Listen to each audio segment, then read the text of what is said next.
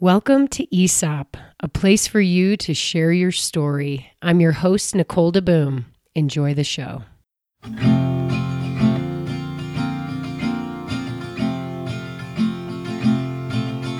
I'm Roger Molzahn, and this is my story.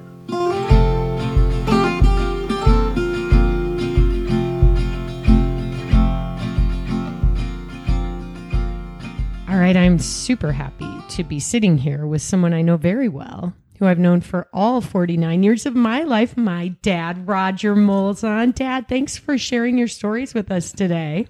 Nicole, thanks for having me. This is an opportunity to share stories not just for you and your sister and not just for your grandchildren, but for great-grandchildren and great-great-grandchildren and those to come later. Yeah, and you have a lot of stories, which is why we decided it would be really fun to get you on the show and share some of them, and also let people know the kinds of formats that they can use for this awesome new business. Yeah, it occurred to me the other day that I really don't know a whole lot about my mom and dad's childhood, and they're gone, so I'm never going to find out from them. But if they'd had this opportunity to enumerate some of their experiences, desires, likes, I would have been much better off for it. Well, let's dig into yours. Okay. So today, I know that there's a lot of directions we can go with this, but I think there's one overriding theme that was sort of a value that I know you instilled in me and Michelle growing up that I think would be really cool for us to flesh out today. Okay. Do you know what it is? I'm going to guess it's experiences versus materialistic things. Ding, ding, ding. Yes. You are correct. Right. One of my values that I actually take forward because of you, but I really want to understand how and why, this sort of philosophy in life was created in you. Did it start when you were a little boy? It probably did. And in all honesty, it might have. It might be a function of the fact that my parents didn't have a lot of money and they had lots of kids, like 5 boys eventually. And so experiences versus materialistic things, we were never in want of anything. It's not that we didn't have food to eat and clothes to wear, but we didn't have a lot of extra money. So experiences were important. And probably would have been even if we'd had money, but that's kind of the way it was. So tell me some examples of your earliest experiences. Well, my earliest experiences were, in terms of experience versus materialistic things, probably occurred in grade school when friends would go on vacation with their parents, and for some reason, parents seemed to like me, so if they were able to invite a friend, I was always the one that got invited. So, well, wait, why do you think you were so liked by the parents? That's a really good question. I have no idea, but in grade school, in 2nd, 3rd, 4th grade, you're pretty innocent. So, and I didn't cause a lot of trouble. Maybe you were just available. Let's not go there. I was definitely available, but then a lot of kids were available. So, well, that's true. So, do you remember some of these trips from when you were really little? Yeah, absolutely. I from Chicago. We grew up. The kids, our family, grew up in Chicago area suburbs, western suburbs, and probably the first trip I took was down to Alabama, which was a really huge trip from Chicago when you're in 2nd or 3rd or 4th grade, and it was with the good friends at that time. I'm still in touch with them occasionally, but it was an incredible experience to see the Spanish moss hanging from the trees in the South. You just don't have that in Chicago. So even as a little kid, you recognized that, you recognized the Spanish moss stood out to you? Well, I didn't even know it was Spanish moss at the time. It just looked weird. They had all these big stately trees with a lot of moss hanging on them. But but it sticks in your mind. I mean, things that you don't even know that are experiences are really experiences, and they're deeply embedded because, it's 70 years later now and I still remember that. Well, yeah. And were there other trips you went on? Yeah, I went to a Lake Michigan summer home with a friend, along with my brother, because my friend had a brother his age. So that was memorable, and the memory is kind of weird. We were out to eat, and I was kind of the big brother here, and my younger brother ordered a lime malt, which I knew he wasn't going to like. So I told him not to do it, and he did it anyway, and then he threw up. So the experiences are the things that stick in your mind are really kind of unique. So yeah, I remember a lot about the trips, but certain things stick out. For sure. And so as you got older, did these different experiences evolve? Yeah, they absolutely did. But another important one when I was young was going to pick cherries up in Traverse City, Michigan, with a friend whose grandmother had a cherry farm up there. And what I remember there is that I learned all my swear words and dirty jokes from the migrant workers, which came up from Mexico, basically. And secondly, we had a chicken dinner one night, but we had the chicken dinner after we took it out and chopped its head off, and it ran around. It was fairly graphic. What's so cool is you probably could have had a new pair of jeans or, I don't know, a game or something, but you wouldn't remember that pair of jeans or the game like you remember these things. Right, exactly. Wow, okay. So then I got to high school, and in high school we could drive, so we started taking weekend summer trips up to Michigan, up to Wisconsin with friends. The one thing I remember specifically on a trip to Wisconsin was and what we would do, we didn't have any money, so we'd take sleeping bags or blankets, and we'd sleep out wherever we were at night, and it started to rain. So we went to the police station and asked if we could sleep in the police station, and they said, no, we can't let you do that. But the fairgrounds got covered buildings, or they have no sides, but at least they're covered, and you can break in there and you can sleep there for the night. So, wait, the cops told you? Yeah. To break in, what is it called? Breaking and entering? Well, it was a fairground, so I'm not sure about entering so much as breaking into the fairgrounds. Oh my gosh! And I love that you went to the cops. Yeah, well, we were innocent. We weren't trying to cause trouble. We were just trying to find a place to not get wet and sleep. So was this when you were old enough to drive? Oh yeah, absolutely. Yeah. We drove up by ourselves. Another trip, as I mentioned before, my parents provided very nicely for us, but they didn't have any extra money. So I had a friend in high school whose parents flew me down to Fort Lauderdale, Florida, when we were juniors, to spend a week or two on spring break, and that was memorable because my friend took his uncle's car and we ran into a tree. Not serious running into it, but enough to dent the car and scratch it. So, and he of course still remembers it to this day. Oh my gosh! So and we still see them to this day. What happened to the car? Nothing. I'm sure it got fixed. We returned it and probably made up a story, but I'm not sure. That's where I got it from, yeah. Dad. I know in college I've heard about these like rumored road trips with your college buddies. I was a poor struggling student, so there weren't too many college trips. The only real college trip was a trip down to Duke from New Haven, Connecticut, down to, I guess, Raleigh, North Carolina. And what was really memorable there is on our way there, we saw the aftermath shortly after a head-on collision, and there was a family scattered all over. We drove about 20 miles an hour the rest of the way. Oh my gosh! You mean scattered all over, like on the side of the road? Yeah. Oh, like dead? Yeah. Well, they had sheets over them. Yeah.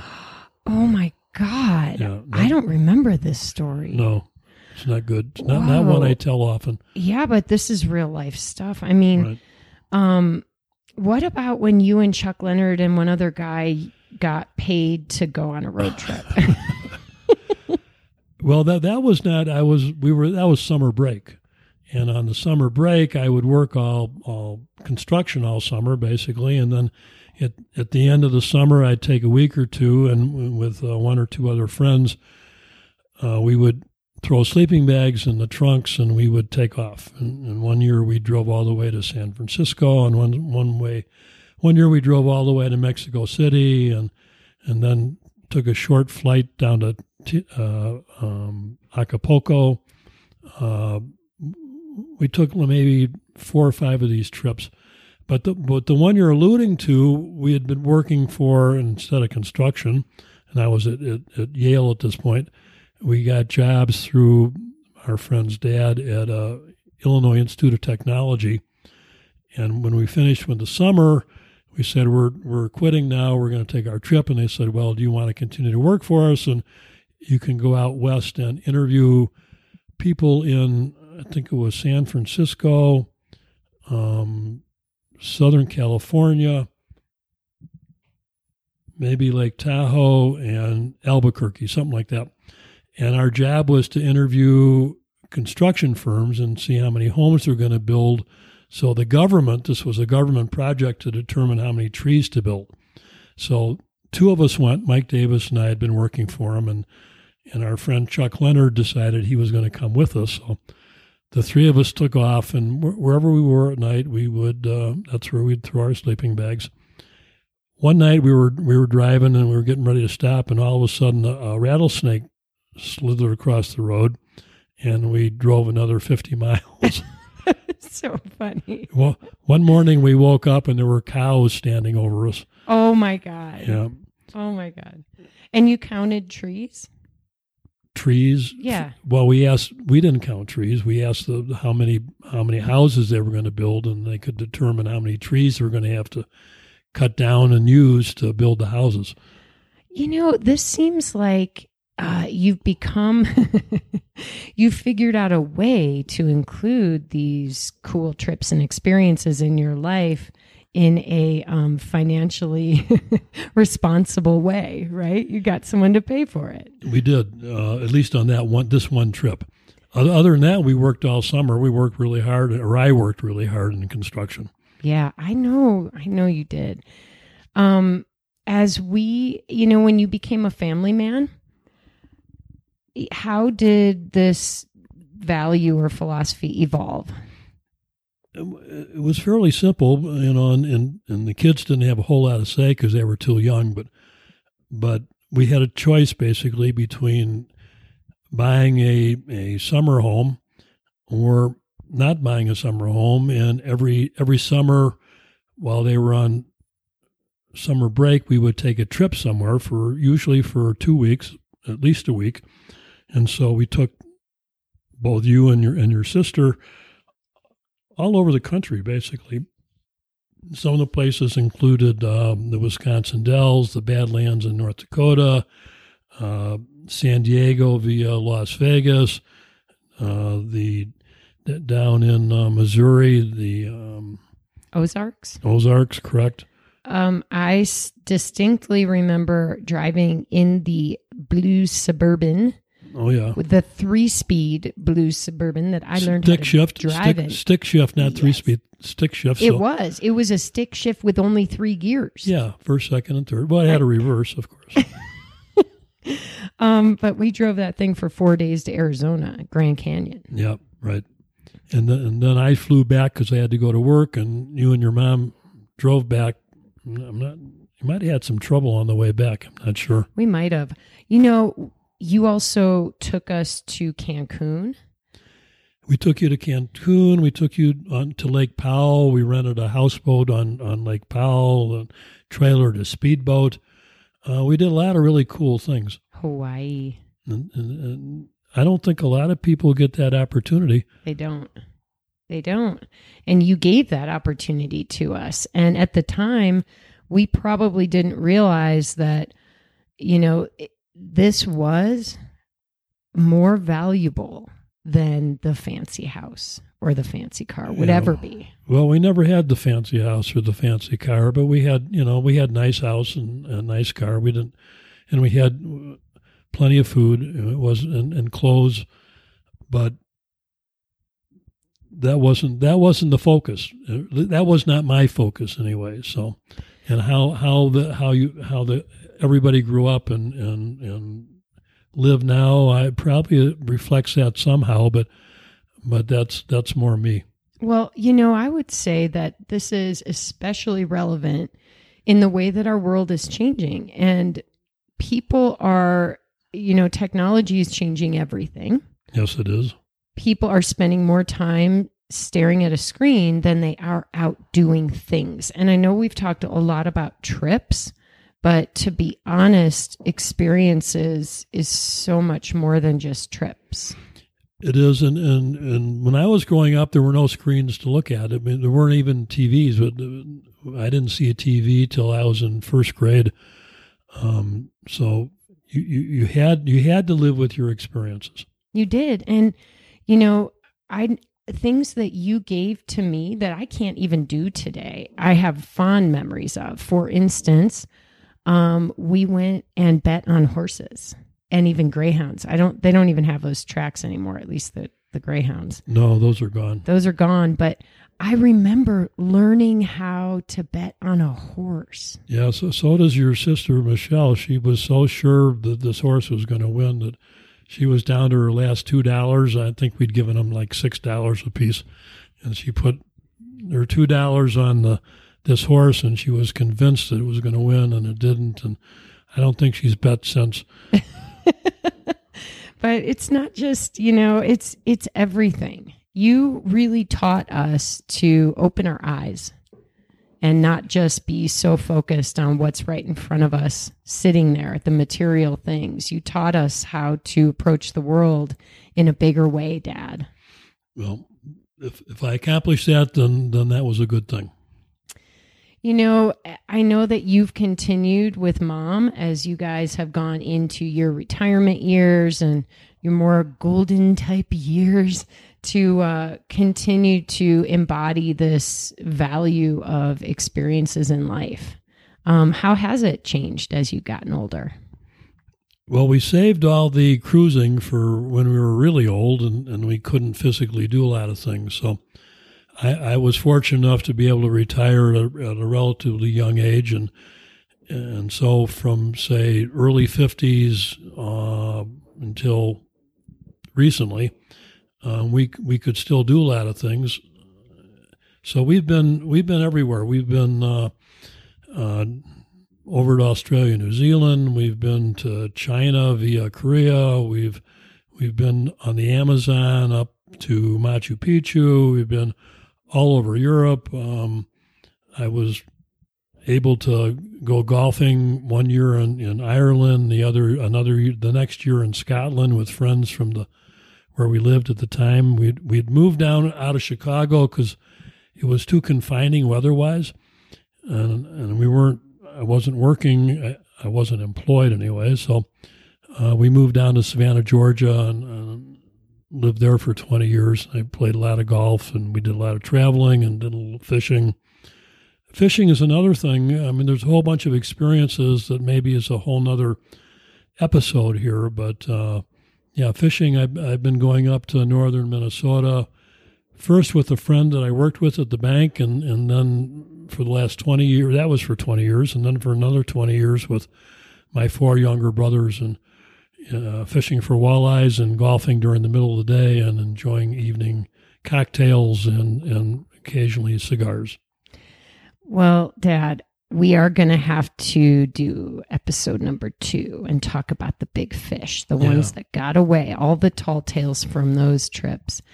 I just want you to know that what was important to you, that you really instilled in me, is carrying on. So thank you for that. Well, good. Do you have any final sort of wrap up thoughts on, the message behind the experiences versus materialism? Well, it's more about living life to its fullest. And, clothes are nice and cars are nice and fancy homes are nice, but that isn't really living life to its fullest from my perspective. So other people might have other experiences like concerts. We've not been to a lot of concerts, but, everybody should find their own experiences and enjoy them and live them.